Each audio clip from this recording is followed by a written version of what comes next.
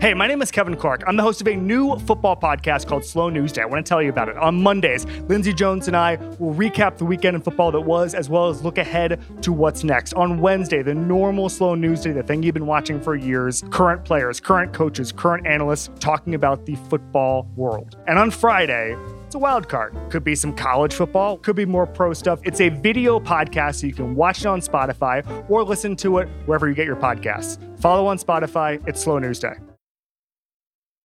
When you need mealtime inspiration, it's worth shopping Kroger, where you'll find over 30,000 mouth-watering choices that excite your inner foodie. And no matter what tasty choice you make, you'll enjoy our everyday low prices, plus extra ways to save, like digital coupons worth over $600 each week. You can also save up to $1 off per gallon at the pump with fuel points. More savings and more inspiring flavors make shopping Kroger worth it every time. Kroger, fresh for everyone. Fuel restrictions apply. If you're thinking, I should go for a run today, but it looks like it could rain, Sierra says save on epic rain jackets. If you're also thinking, but I can't go out in these beat-up old running shoes, Sierra says save on top brand running shoes. And if you're still thinking, but I'm also busy performing brain surgery, well then we say, you really should have led with that. Sierra, let's get moving to your local store, like now. Go!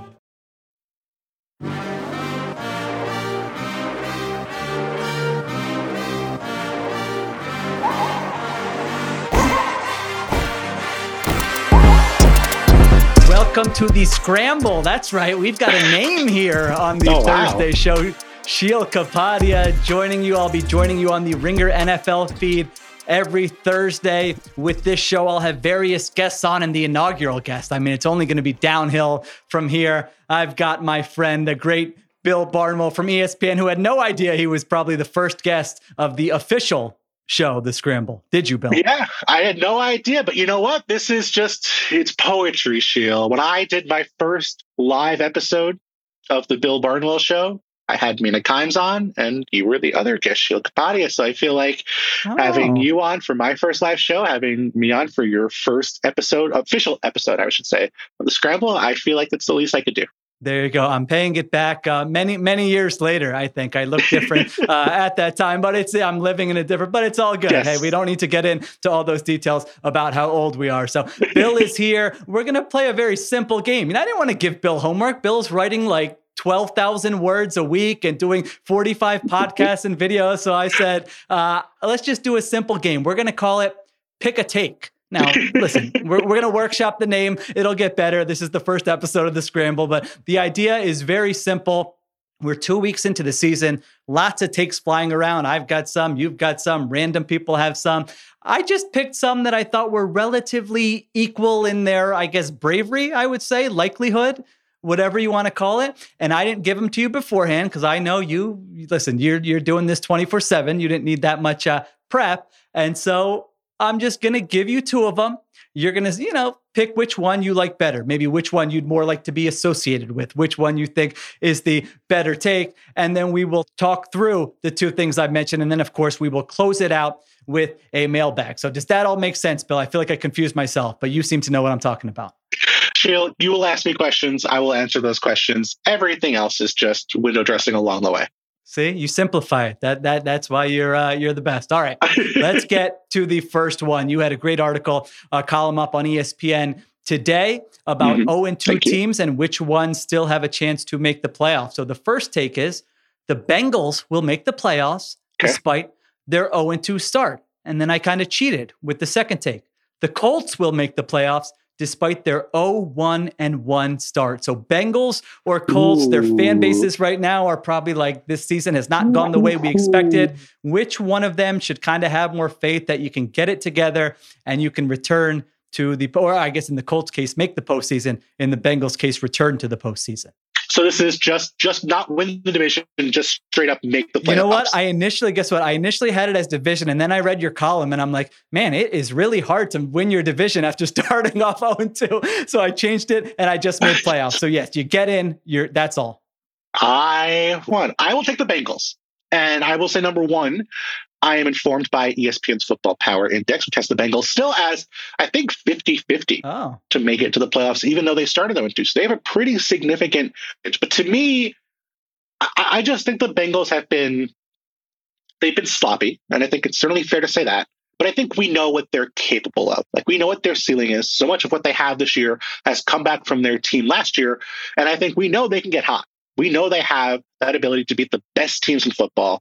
So even though they're playing a tougher schedule, even though I know they are struggling in some ways to start the season, even though they were overrated, I think, at the end of the year, given their DVOA, given how they played against teams like the Jets and the Jaguars at times last year, I think they're going to be fine.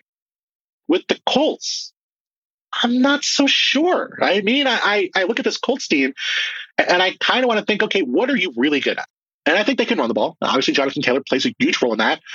But the offensive line is not as good as it was 2 years ago. They're weaker at left tackle. They're weaker at right guard. Quentin Nelson's still playing great, of course, but still, offensive line not as 1 through 5 good as it was a couple of years ago. The receivers are a question mark. And we saw last week without Michael Pittman, the receivers were a really big question mark. Gosh. Matt Ryan is a question mark given how he's played through 2 weeks. And the defense, I mean, I always want to assume that coaches are smarter than me and know what they're doing and are just have this infinite, just vast, unpooled amount of wisdom. But the Colts hired Gus Bradley after he played 2 games against the Chiefs last year, where the entire league was saying, let's play too high. This is our solution. It's working. We're slowing down the Chiefs. Gus Bradley was like, nah, I'm going to stick with single high coverages. And they got annihilated. And you know what? Gus Bradley learned from that, Shield. They're still playing single high coverages in Indianapolis this year, and it's not going well for them. So I think my concern is the Colts are definitely a competent team, and I'm going to sneak out a little secret, quiet hot take here in the middle of this reasonable take segment, which is I think the Colts are going to beat the Chiefs this week because they are absolutely desperate to win a game. Okay. I think that they have no choice. If they don't win, they're out of the postseason. This is a all hands on deck. Every trick play you have, every little nuance we have to try and beat the Chiefs, which, by the way, they beat the Chiefs a couple of years ago with Jacoby Brissett at quarterback. I believe. I can double check that. I think they beat the Colts. They beat someone really good early in the season a couple of years ago with Brissett at quarterback. So I think the Colts they don't have the ceiling the Bengals do. And I think when you start 0-2 or start 0-1-1, you have to have a significant ceiling because you have to break off a really big winning streak, I think, to get back in the postseason picture.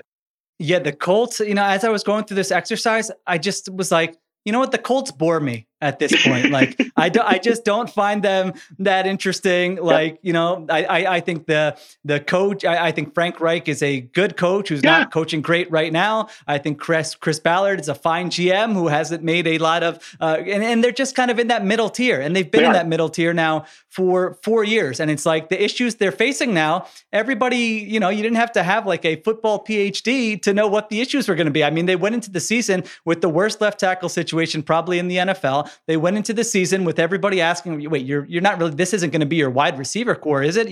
Like if they had a great tight end or something, then you could say, all right, you can get by. Like, but it's just like, wait a minute, Michael Pittman goes down, and now you're looking at Ashton Doolin and I can't even name the other guys who Paris caught a Campbell. pass last week. Paris can't. Yeah. So it's just like their ceiling was probably capped coming into the season. And then you're counting on Matt Ryan. Like some of the takes about, they found their long-term solutions. Like Matt Ryan's 37 years old, maybe you get a year out of him. That'd be nice. Maybe if you're lucky, you get 2 years out of him. Not everybody is Tom Brady. So I'm just like, if I'm a Colts fan, I'm just like, they're stuck, maybe they'll give me some entertainment on some of these fall weekends, but I'm not going to get invested because the ceiling is capped. There's not I know Ballard's talked about like, if I take a swing on a quarterback and miss, you guys will crush me. But like, that's the job kind of like, you have to take those swings at some point. So, I mean, they might be fine. Like you said, like if they finish around 500, if they sneak out a division win and are 9-8, that wouldn't shock me. But I went with the Bengals too. I mean, I'm not confident in the Bengals coaching, but at some point I'm just like, I believe in Burrow. I believe in Chase. I believe in, the wide receiver core.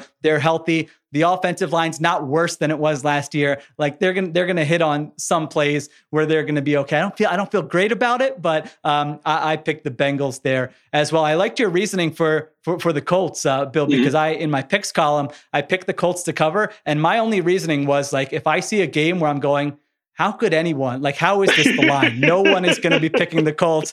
5.5 against this Chiefs team. And what you just mentioned about Gus Bradley, I'm like, no one's going to pick the Colts. I have to pick the Colts. There has to be something out there. So your reasoning was much better. I agree with you. And I mean, maybe it's that simple. Maybe it's just naivete. Maybe the Colts are just not a good team this year, which is not out of the question. But I think what I would say about the Colts is that they might win the division with 8 wins. This could just be a really bad AFC South. But then again, look at the AFC North. The Steelers have a messy quarterback situation with Mitchell Trubisky and presumably at some point Kenny Pickett. Maybe we'll talk about that at some point during the show. The Browns are basically waiting for Jacoby Brissett to come back. The Ravens, I think, are the best team in the division, but they can lose games. We saw them pull out a loss from the jaws of victory last Sunday, and no one in that division is 2-0.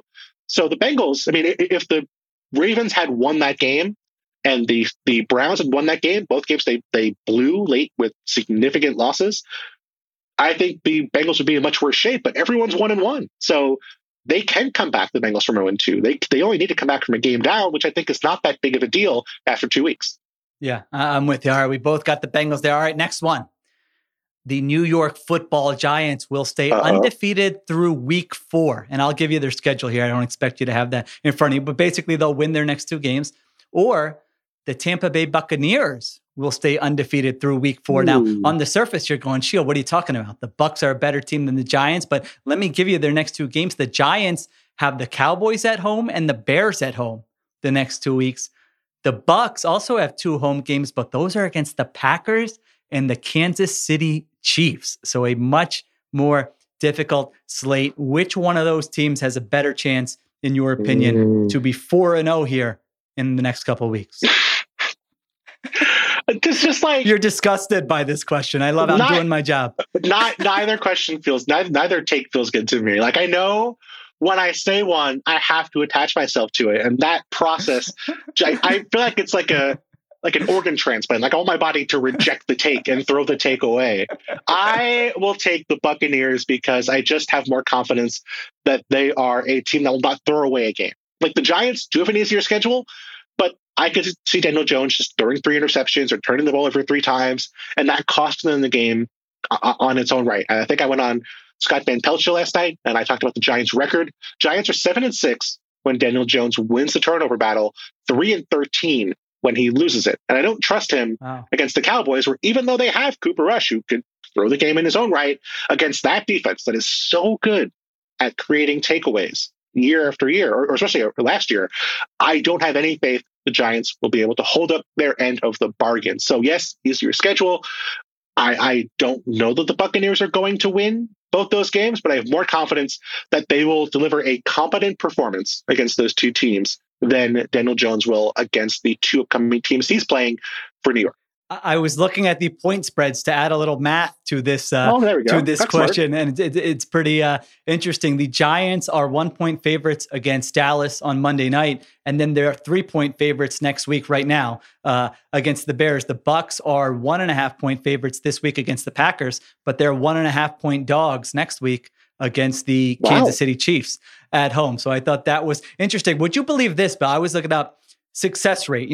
Early in the season, I like looking at success rate because it's basically, if it's 3rd and 6 and you get a 7-yard completion, that's a success. That's treated the same as a 50-yard completion. So you're just looking at like which teams are producing the most positive plays where some of those outliers get stripped out. These 2 teams are 31st and 32nd in offensive success rate through 2 weeks. I was shocked by that Bucs. I mean, I know the Bucs haven't been great, but that surprises you, right? That they're that low. A little scary, right? I mean, when you think about it, they've been winning games with their defense. They were down 3-0 for most of the game last week until the Saints decided to turn the ball over 4 times in 5 minutes. But I don't think there's anything wrong with Tom Brady necessarily. I think that pass he threw, the touchdown pass, was incredible. What a throw. Beautiful. From Tom Brady. But I mean, think about their offense, right? They're down 3-4 offensive linemen, at least 3 starting offensive linemen. They were down to a 3rd-string left tackle last week. They're down, if you want to count Rob Gronkowski, their number 1 tight end from a year ago. Gronk's retired. They're down multiple starting wide receivers. Leonard Fournette is not 100%. He's playing through an injury. I mean, it really is down to bare bones in week 3 for the Bucs, and I think that is not going to get a lot better anytime soon. Mike Evans will be back, but it looks like, Chris Godwin could be out for a couple more weeks. Russell Gage, Fournette, not 100%. Like, they're a team where in week 3, they're desperate for a bye. And that is a little strange in the NFL. Yeah, they could. You mentioned Gronkowski. I'm just like, man, they could really he would get like 13 targets this weekend if he just showed up. Just showed up. Any former Patriot walks in the room, they're getting 6 targets. It's the Jason Avant rule, right? Like, Jason Avant could step into any Andy Reid offense and get 5 targets, and he could have been lying on his couch for a month before that game. Anything. Once you get the trust of the people in charge, you are guaranteed a target share.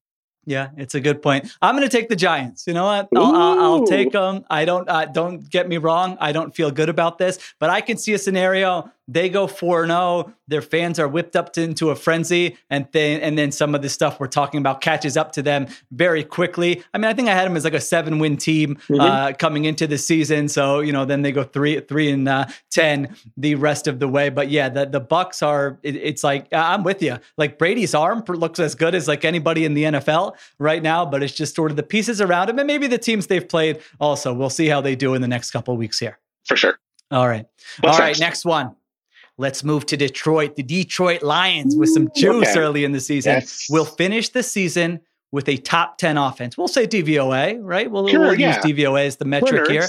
Or the Dolphins, Miami Dolphins, will finish the season with a top 10 offense. I like that you're not spitting out answers. It means at least I did my job in making you have to think a little bit, where you're not like, Sheil, that one's so stupid, it's easy. It's this team. Or you're just, you're just being a nice guest, which is also possible. I am not a nice guest, and so we can rule that one out quickly. Can I ask you a question? Where do they rank in DVOA right now? Can you give me that information? That's a good question. I can give you that in 1 second here. I will say I am predisposed to prefer the Lions because I put them in my column before the year of the 5 teams most likely to improve in the NFL. So even though I'm unbiased, even though I don't have a particular team I'm rooting for at this point of my life, I do root to be right. And the Lions having a good offense would help me feel better about that. So where do these 2 teams rank right now after 2 weeks? The Dolphins are 2nd in offensive DVOA and the Lions are 8th in offensive DVOA. Well, that makes it a more difficult take. So that is even better of a question, Sheil. Now, I want to be nuanced here. And I've talked about this a little bit in other places. It is extremely difficult to be nuanced about this conversation. And this is my way of avoiding an answer for 30 seconds while I think about one in my head. What happened last week was a combination of multiple things. It was not just Tua suddenly decided to start throwing long touchdown passes and he just ran all over the Ravens. He was very good. And it's not all that the Ravens had backup cornerbacks in the fourth quarter and were terrible in coverage and blew multiple coverages for long touchdowns. It is a combination of both those things. Both can be true at the same time. And there's nothing wrong with that. It's not a knock on Tua to say that was the case, but it would be naive to pretend that wasn't the case. And so for me, I think the Dolphins, having seen them for 8 quarters, I think they were pretty okay for 7 of those quarters, and then the most unholy force I've ever seen unleashed on a football field in the 8th quarter, whereas the Lions have been pretty consistently good for 2 games on offense. Not as good as the Dolphins were in the 4th quarter of that game, because no one is that good, but consistently good. And honestly, they would have been even better against Washington last week if Jared Goff hadn't missed a bunch of open throws. So to me, I'm going to take the Lions side of this bet. Interesting. Okay, you've got the Lions here. Yeah, I was thinking about the Lions and I'm like, am I really going to pick Goff here? And it's like, well, Goff quarterback 3 top 10 offenses. Yeah. With the Rams. And we all, it was Sean McVay. And yes, I mean, I've been saying that. I've been writing that. Yeah, Sean McVay can do more with less. That's why he gets paid a lot of money and is a very valuable head coach. But it's like, it's been done multiple times before.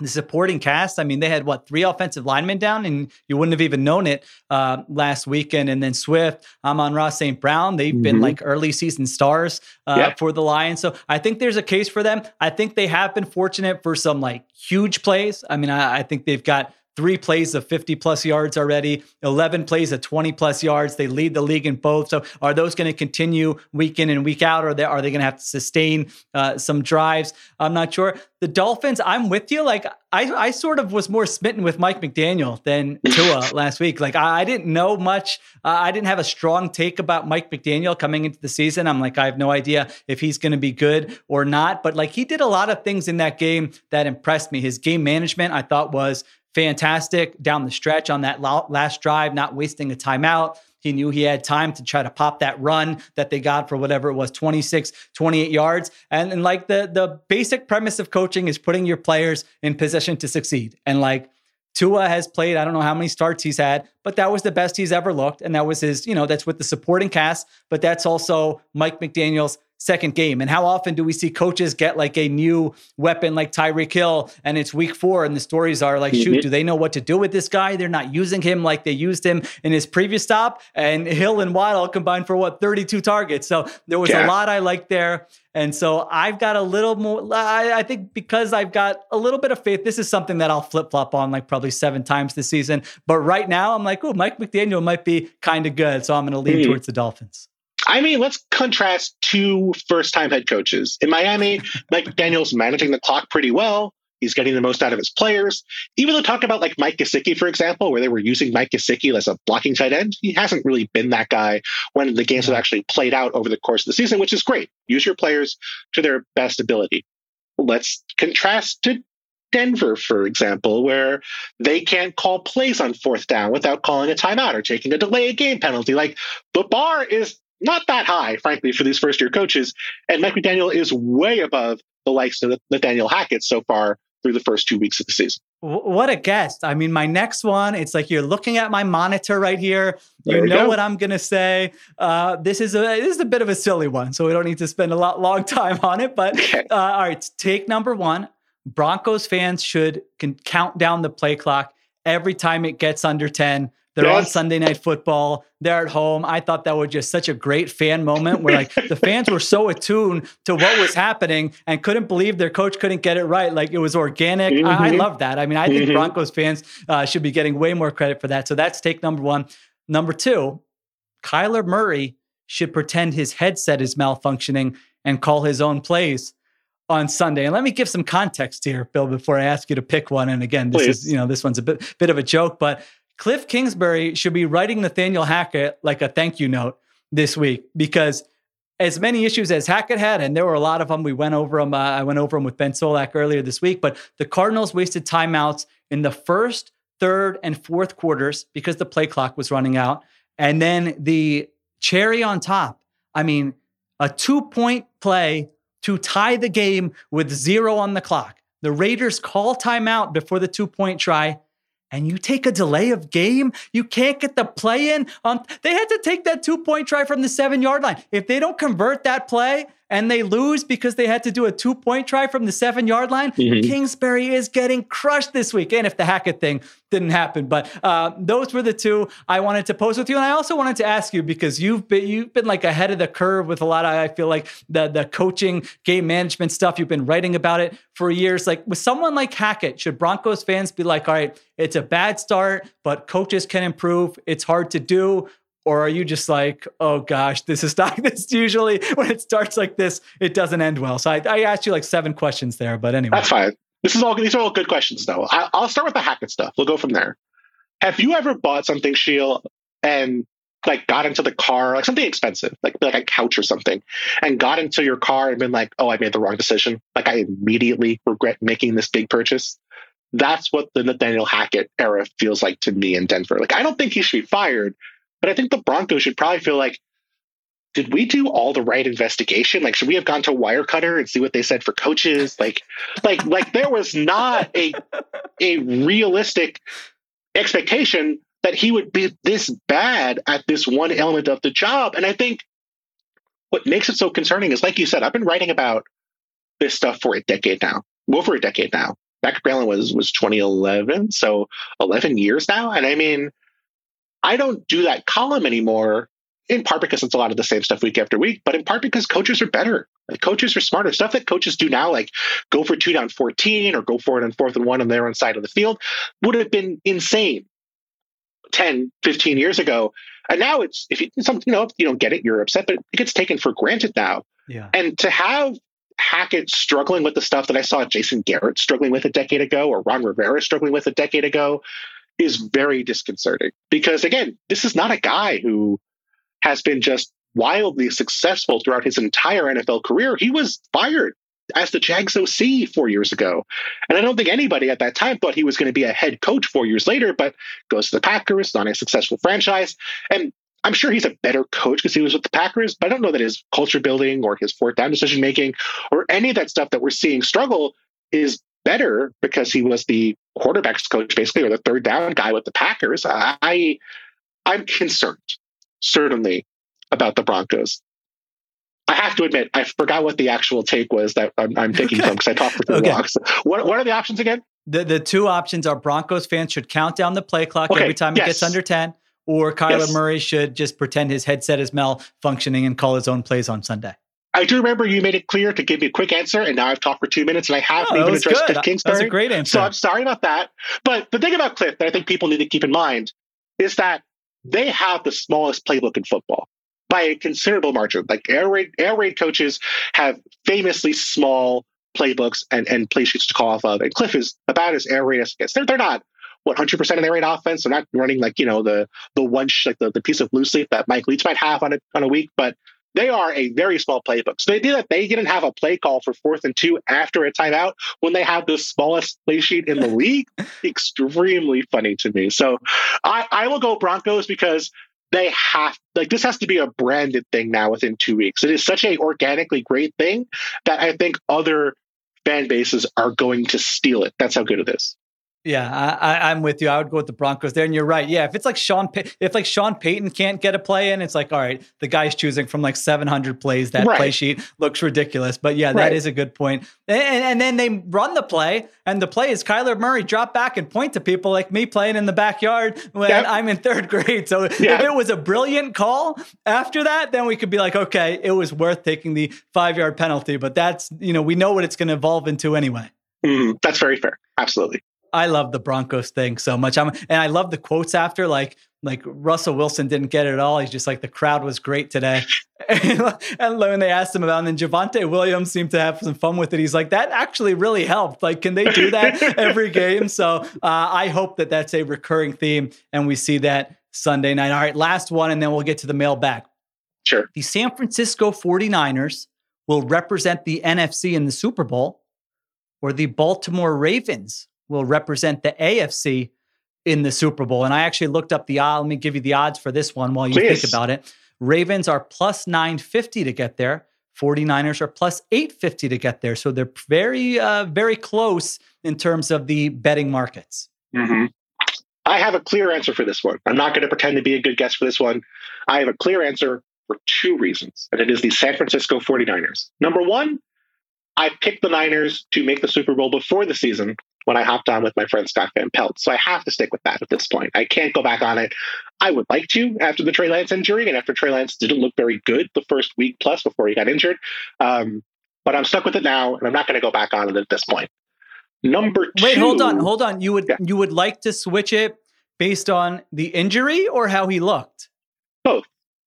My whole point of asking this question is I feel like the Niners are flying under the radar. Like, I know that Jimmy Garoppolo is not the best quarterback in the NFL, but I feel like it's a mistake when I hear people say their ceiling is capped with Jimmy Garoppolo. Like, the last 2 times he's been healthy, they've been an interception away from the Super Bowl, and they've been in the Super Bowl. So I'm not like Jimmy Garoppolo's agent and telling you he's the greatest thing ever, but we've learned over a pretty big sample that offense works with Jimmy Garoppolo. And so I kind of feel like, we're talking a lot of Eagles and the Bucks and Packers, and we'll always get mentioned. Like, the 49ers, to me, with that, it sounds so weird to say your quarterback gets injured, and it's a huge bummer. We all wanted to watch Trey Lance this year, but like, they're positioned to get to the Super Bowl. Like, I almost like their odds as much as anyone in the NFC. So that was kind of why I wanted to talk about the 49ers. So that's kind of why I threw this in here. But go ahead. Sadly, Very smart and thoughtful. And that's a really good point. I will say, when people talk about, oh, you need to have this caliber of quarterback to win the Super Bowl, I do think sometimes, like, watch Joe Flacco win a Super Bowl. I watched Nick Foles win a Super Bowl. I watched Carson Wentz take the Eagles most of the way to a Super Bowl. I saw Eli Manning win 2 Super Bowls. Like, yes, if you have a worse quarterback, you need to have more around them, especially on the defensive side of the ball. But this idea that you have to have a certain caliber of quarterback, like a tier 1 or a tier 2 quarterback, to quote our friend Mike Sando, it helps. You'd rather have it, but you don't need to have that to win. And Jimmy Garoppolo, to your point, very, very well spoken. I absolutely agree that he can be the quarterback for them in the Super Bowl. What I will say concerns me is that the other thing we know about Jimmy Garoppolo is that he struggles to stay healthy. And the Niners, if Trey Lance got hurt in week 13, might only be 5-6 games of Jimmy. That could be pretty good. They need Jimmy for 14 games, because didn't they cut Nate Sudfeld? Yeah, he's on the Lions now. Yeah. Oh, wow. So who is the backup now if Jimmy did get hurt? It's a great question. I would have to look that up. I have no idea. Is it Brock Purdy? Am I wrong to think Brock Purdy's in the discussion here? Was he on the Niners at some point? I will say that I think the Niners are, I think flying under the radar is a good way to put it, in terms of just, I think people have written them off as, okay, they're now in trouble. And I think if Jimmy can stay healthy, you're 100% correct. They can be a Super Bowl contender. I think the defense is really good. I think we know they have the weapons to help out Jimmy Garoppolo. We still haven't even seen George Kittle play this season, and they're going to be better with George Kittle in the lineup. So to me, absolutely, I think they are still a Super Bowl contender with Jimmy Garoppolo in the fold. Mike Wargon, producer, chimes in that you're right. Brock Purdy, what a pull by you. See, I told you it's going to be all downhill from here for guests. And then I think I interrupted you in the beginning, but the other thing working for the Niners, of course, is the conference, right? I mean, they're going to have easier teams to go through. I did just want to get the Ravens in here because I do feel like their start offensively is flying a little under the radar with the way they melted down. Like, Lamar Jackson looks incredible through the first 2 games with this supporting cast and Rashad Bateman that play last week, and they still have Mark Andrews. So I just sort of have my eye on them. Like, it's going to be a tough road. There's no doubt about it. I have questions about their defense, but I was looking at this season going, is this offense going to look any different? Like, why should I believe that it's going to be back to where it was a few years ago? But through the first 2 games, I think it has been pretty impressive. But I'm with you. I would take the Niners to answer the question for sure. Yeah. And I mean, I think the Ravens are going to be good. I think they are certainly going to be a playoff team. I think they're the best team in the AFC North than I did before the season began. And I don't think anything I've seen so far makes me think that I should feel differently about that opinion. But they're already dealing with injuries in the secondary, and it's week 3, and that's what destroyed them last year. So I think they are a team that, more so than most other teams, they have to add help before the trade deadline, or from a veteran who gets cut from another team. I think they need to add a pass rusher, maybe a cornerback, to add depth with Kyle Fuller out for the year, and maybe a wide receiver, because they are really dependent on Rashad Bateman. And even Devin Duvernay, who caught 2 touchdowns in week 1, ended up being hurt for that final drive because he suffered a concussion. So as good as Duvernay's looked through a week and a half, I think they could use a Will Fuller, who mysteriously is just not playing football this year for some reason. Good point. I totally forgot about him. I haven't. I think the last time I thought about him was probably when I was updating my free agency rankings in June. And since then, he's probably one of the only names still on there. So that is interesting. Yeah, if they're in the mix there in the middle of the season and like where they are in the division, in the conference, then it would not surprise me. They seem to know when to be aggressive, to go out and make a move and add somebody. All right. I think that was a successful first edition of Pick a Take, right? I do not want to be held to the takes I picked. To be clear, these are not binding takes. Please do not yell at me in week 6 if I picked a take. But the Niners, what I like. Some of them I like. Some of them just seem like the lesser of 2 evils, which means it's a good segment.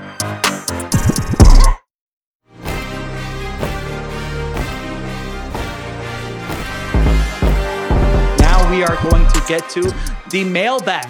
And producer Mike Wargon even set up an email address, because if you're not on Twitter, and good job by you. If you're not on Twitter, fantastic job by you, right? So you can always tweet at me with your questions. But if you're listening and you're saying, I'm not on Twitter, I want to email a question in, the Scramble mailbag mailbag@gmail.com. Very Beautiful. simple. The Scramble mailbag@gmail.com. So get questions into me for next week's episode. Let's get to a few of these as we close out the show. Matt asks, the Bills seem nearly unstoppable, but are there any defenses you think actually match up well against Buffalo, thanks to personnel and or scheme? And then his follow-up is, as an add-on, how do you think Buffalo's defense would fare against Buffalo's offense? Ooh. Okay, I like the Buffalo defense part of it because I think they would match up really well. I mean, the Bills are really good at creating explosive plays on offense. I have the numbers. I lost the numbers. Okay, so in their wins over the past couple of years, since 2020, since Josh Allen kind of made that explosive leap to being great, when they win, they've had 43 30-plus yard plays in their 26 victories, so about 1.5 per game. In their losses, 9 losses, only 5 30-plus yard plays. Now, this doesn't include the playoffs, doesn't include that Chiefs game where they had a bunch of big plays, but typically when they win, they're creating more explosive plays. And the Bills' defense, since Sean McDermott got there, has been the best defense in football by a comfortable margin at avoiding big plays. 71 30-plus yard plays, 20 fewer than anybody else in football since the start of 2017. So I think the Bills' defense would match up well with the Bills' offense. Do I think there are other teams who match up well? That is a tougher question, because I would have said the Rams, and the Rams did not match up well with the Bills when they played in week 1. I would say you want a defense that can create takeaways, which Josh Allen, as good as he is, can still turn the football over. I think you want a defense that can create pass pressure with their front four, which is not different from any other defenses, but I think that's a big part of it. So you don't have to blitz, and you can kind of hopefully contain or chase down Allen with pressure.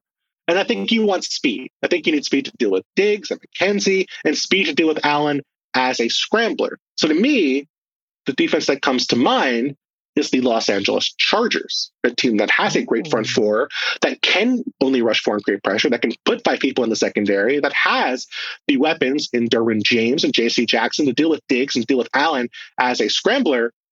But Brandon Staley has also abandoned analytics, so I don't know if that I can pick the Chargers for anything anymore. Now that our savior, now that the guy we've all counted on has abandoned us and left us on the internet to argue about analytics on Twitter. It's been shocking. I mean, Mike McDaniel just comes in and takes the belt from him week 2. Incredible. The Dolphins might win the Super Bowl. I mean, when you're operating that quickly, just going in there, and I don't know if you stuff Staley. I guess you wouldn't be stuffing Staley into a locker. I don't know. Staley's now hanging out with the jocks. I don't even know where to go with this metaphor. He's not sitting with us. He's not sitting with us at the lunch table anymore. Unbelievable. He put us in the locker, Shield. That's the opposite of what I want. That's not what we want. I think those were good answers. The Bills defense against the Bills offense is fun because there's all this talk about play out of a too high shell, or no, we're going to be aggressive. Like, what I like about the Bills is they seem to be able to adapt, and their coaching staff with McDermott and Leslie Frazier will be like, what gives us our best chance to win? And then it's what you said about the 4-man pass rush. I mean, their pass rush right now looks very feisty with Von Miller added there. They've got the safeties maybe to limit some of those explosive plays. So as long as they get those corners healthy, I think that's a good one. The Bucks came to mind a little bit, I think they won't be scared. They'll just be aggressive. All right, let's try to make some plays here. And then the last one that came to mind was the Cowboys, who probably not as talented and not as complete as those other defenses, but like Micah Parsons just right now, like, is going to wreck a few plays, maybe like 15 plays a game. And then we know Trevon Diggs is going to go for those interceptions. He might know Stephon. I mean, who else would know how to cover Stephon Diggs than Trevon Diggs? So those are some of the other ones that came to mind. Okay. My friend, Roy Burton from the BS line chimes in. What are realistic contract numbers for Jalen Hurts and Tua, assuming both get re-signed this offseason? Obviously, this is a sort of a wide variance here. I mean, are they playing at an MVP level? Are they playing at a pretty good level? Are they playing at a mediocre level? But just what were your, I guess if they're getting signed to extensions, that means they played pretty well this season, right? I mean, if they're mediocre, then you're not really exploring that. So let's assume that both play as, let's say, like top 10 quarterbacks this year. Do you have any thoughts about what kind of numbers are we looking at? I mean, I went back and thought about all the quarterbacks who were on rookie contracts who signed long-term extensions. And I thought about the last one who didn't get like the market value deal, which is whatever the last young, successful quarterback on a rookie deal got plus an adjustment for the cap. Like, when Carson Wentz got paid, Jared Goff got paid right after, or vice versa. Deshaun Watson got paid just a little bit more right afterwards. And then after that, it was Mahomes got a separate deal, Allen got a separate deal, but they got more in a different kind of structure of deal. The last guy to take less than the market, get like kind of a mid-tier deal after his rookie contract was Ryan Tannehill with the Dolphins. It was a while ago now at this point. So to me, I think what that tells me is that if Jalen Hurts continues to play the way Jalen Hurts has, which is great, if Tua Tagovailoa plays the way he's played, which is very good, although he's been a little lucky with dropped interceptions so far this year, if those guys are playing at the level they've been so far, they're getting paid top of the market deals. They're not settling for less, nor should they. No one has over the past 5 or 6 years. So to me, I think about the contract that comes to mind for me, at least at first, is the Kyler Murray contract, which was 5 years and 230 and a half, 230.5. Yep. So that's the number for me that they're going to try and top and will top. I think to me, it's probably 5 and 240. And that is also assuming that they sign before Joe Burrow signs his extension, because to me, Joe Burrow is going to be $50 million a year. Joe Burrow is going to be 5 and 250. So if they sign after Joe Burrow, well, suddenly Tua is probably getting 5 and 252 or 254, because we know when these guys sign extensions, they usually get more than the last guy who signed. So they may not seem like $50 million a year quarterbacks right now, but if they keep that up, that's what they're going to get. And Lamar, of course, also is hanging out there. What kind of season is he going to have? And then are they going to come to an agreement after the season? Yeah, it's like, I was just looking at the list and it's what you said. There's not really an in-between class for players like this. I mean, 9 quarterbacks are making at least $40 million per year. And so if we're saying they're going to perform like top 10 quarterbacks and then get paid after their rookie deal, that's like the absolute floor. And what's their motivation for taking, like Dak Prescott got 4 years for 160. But if they play at that level, what's their motivation to say, yeah, we'll take that deal? Now I know it's all right. It's a lot of money. Like if you're offering me $160 million, I'm very motivated to go ahead and sign that. But this is a very different scenario. And like you said, if they wait, the price is only going up. The price does not come down unless you're saying, all right, well, what if I stink next year and all of a sudden I'm in a tough spot? But most of the time, you're going to be looking pretty good there. So yeah, Kyler got 5 years, 230 and a half, $46.1 million per season. It sounds like nuts when you're just saying, wait, you're going to give these quarterbacks that kind of money. But I'm with you. That's the neighborhood, at least, that we're talking about if both sides are at a spot where they say we actually want to get a deal done. Now, I've heard, Chill, that when you went to the Ringer, you held out for $48 million a year. Is that accurate? That's right. Yeah. It was a similar bid, and they threw in this nice microphone that I have here as well. Beautiful. So it was a sweet deal. All right. Shane McNichol on the Shane train asks, inspired by Shohei Ohtani, which NFL player would be the best if he had to play both ways? I feel like you will have like 30 great answers for this. I don't know. Some guests you're like, all right, this answer is in their wheelhouse. I could just see you like thinking about this at some point and coming up with someone good. I know I'm putting a lot of pressure on you, but did you have someone in mind? I have a few, but I have a clarification about the question that I want you to answer, because I don't think it's contained within the question. Is this a 22-man starting lineup where it's all the same player for all 11 spots on offense and defense? Or is it just one player playing both sides on offense and defense, but the rest of the team is whoever random other players? I thought it was the latter, that it's just one player who can play linebacker and tight end or whatever, pick 2 positions. Yep. So we don't need this person to have a wide range of skills. No. Like they don't have to be able to play quarterback and kick, whatever. That's a different question. Great. So that rules out a lot of people for me. I think if you were going to pick a player who could play both spots, I think not the easiest, because easiest is the wrong word, but the place where the skills and range of skills you have is most similar to me is probably offensive and defensive line. So I focused there. And I thought, who is a guy who can be physically dominant on both sides of the football? And Aaron Donald, of course, first guy that comes to mind. But Aaron Donald's small. And I think as good as Aaron Donald is, he's better as a penetrating tackle than he would be as an offensive tackle or a guard. It's just a different range, different size. It's just tough. So to me, the guy I chose wasn't someone who really came to mind to me immediately, but I thought Cam Hayward came to mind for me as a 6'5", 295 guy. guy who is so physical, but also so athletic, someone who can be, a penetrating tackle, but also play as a 1, play as a 3, play as a 5 technique. He can play all these different spots, do these all different roles in the line that I think he would be flexible and good as a guard. So to me, I think I could see Cam Hayward being a Pro Bowl caliber guard, as well as being the incredible defensive tackle or interior defensive end, the role that he plays now for the Steelers. So Hayward wasn't maybe not the first guy that came to mind, but I think the one that makes sense for me. Yeah, I think you did a better job of answering this realistically and giving it thought. I was just like, oh, who would it be sweet to see play another position? And I was like, could Micah Parsons be George Kittle if they just moved him to the offensive side of the ball? Yeah. Like he's physical enough. He's a great athlete. I don't know. I'm just like, after the first 2 games he played, you could probably tell me he could play any position and play all of the positions and he would be fine. And then I was trying to think of, I didn't look up all of his measurables, but I was trying to think of like, could Minkah Fitzpatrick, like if you put Minkah Fitzpatrick on the Bucks right now, could he catch 100 balls? Like probably. I like that one. That's a really good one. I think his athleticism plays up there for sure. I think he has really good instincts, and I think that that's tougher to translate. But I do think he could play that role for sure. I mean, is an answer Cordarrelle Patterson, who we've seen play 2 or 3 very different roles at the NFL level, being one of the best kick returners in the history of football, being a wide receiver, and now being a traditional running back and doing running back very well. Like, does that athleticism translate to the point where you could play safety and play at a high level, or play cornerback and play at a high level? I think there's obvious answers, and I think there's players who have sort of a different sort of skill set that could be valuable. And I think Parsons is just such a freak that he could do it. But I think there's a lot of players who, if they had to, again, if you just told the NFL, hey, tomorrow everyone has to change positions, you can't play the same one you have previously, I think there are guys who would stand out, maybe have a range of success now, even without having to play 2 sides of the ball.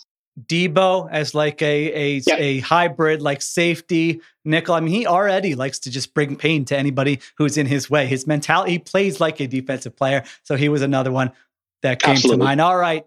That was a fun mailbag, Bill. Thank you for joining me. This was awesome. Thank you for being the first guest on the Scramble. What can you plug? Your columns, the Bill Barnwell Show, Debatable. Am I missing anything? ESPN Daily with Pablo Torre sometimes. Just go to ESPN for football stuff. Eventually you'll find me. It'll be like, you'll see 18 other people and then you'll see me. So just check that out. We always go out and seek Bill Barnwell's work here. So thank you again for joining me. Definitely read Bill. Thanks again to him. Thanks to Mike Wargon for producing. Additional production supervision by Connor Nevins and Arjuna Ramgopal. Stay tuned tomorrow on the Ringer NFL feed. We will have the Ringer NFL preview show with Danny Heifetz, Ben Solak, and Stephen Rees. That will be fantastic. Thanks again, everyone, and we will talk to you next week.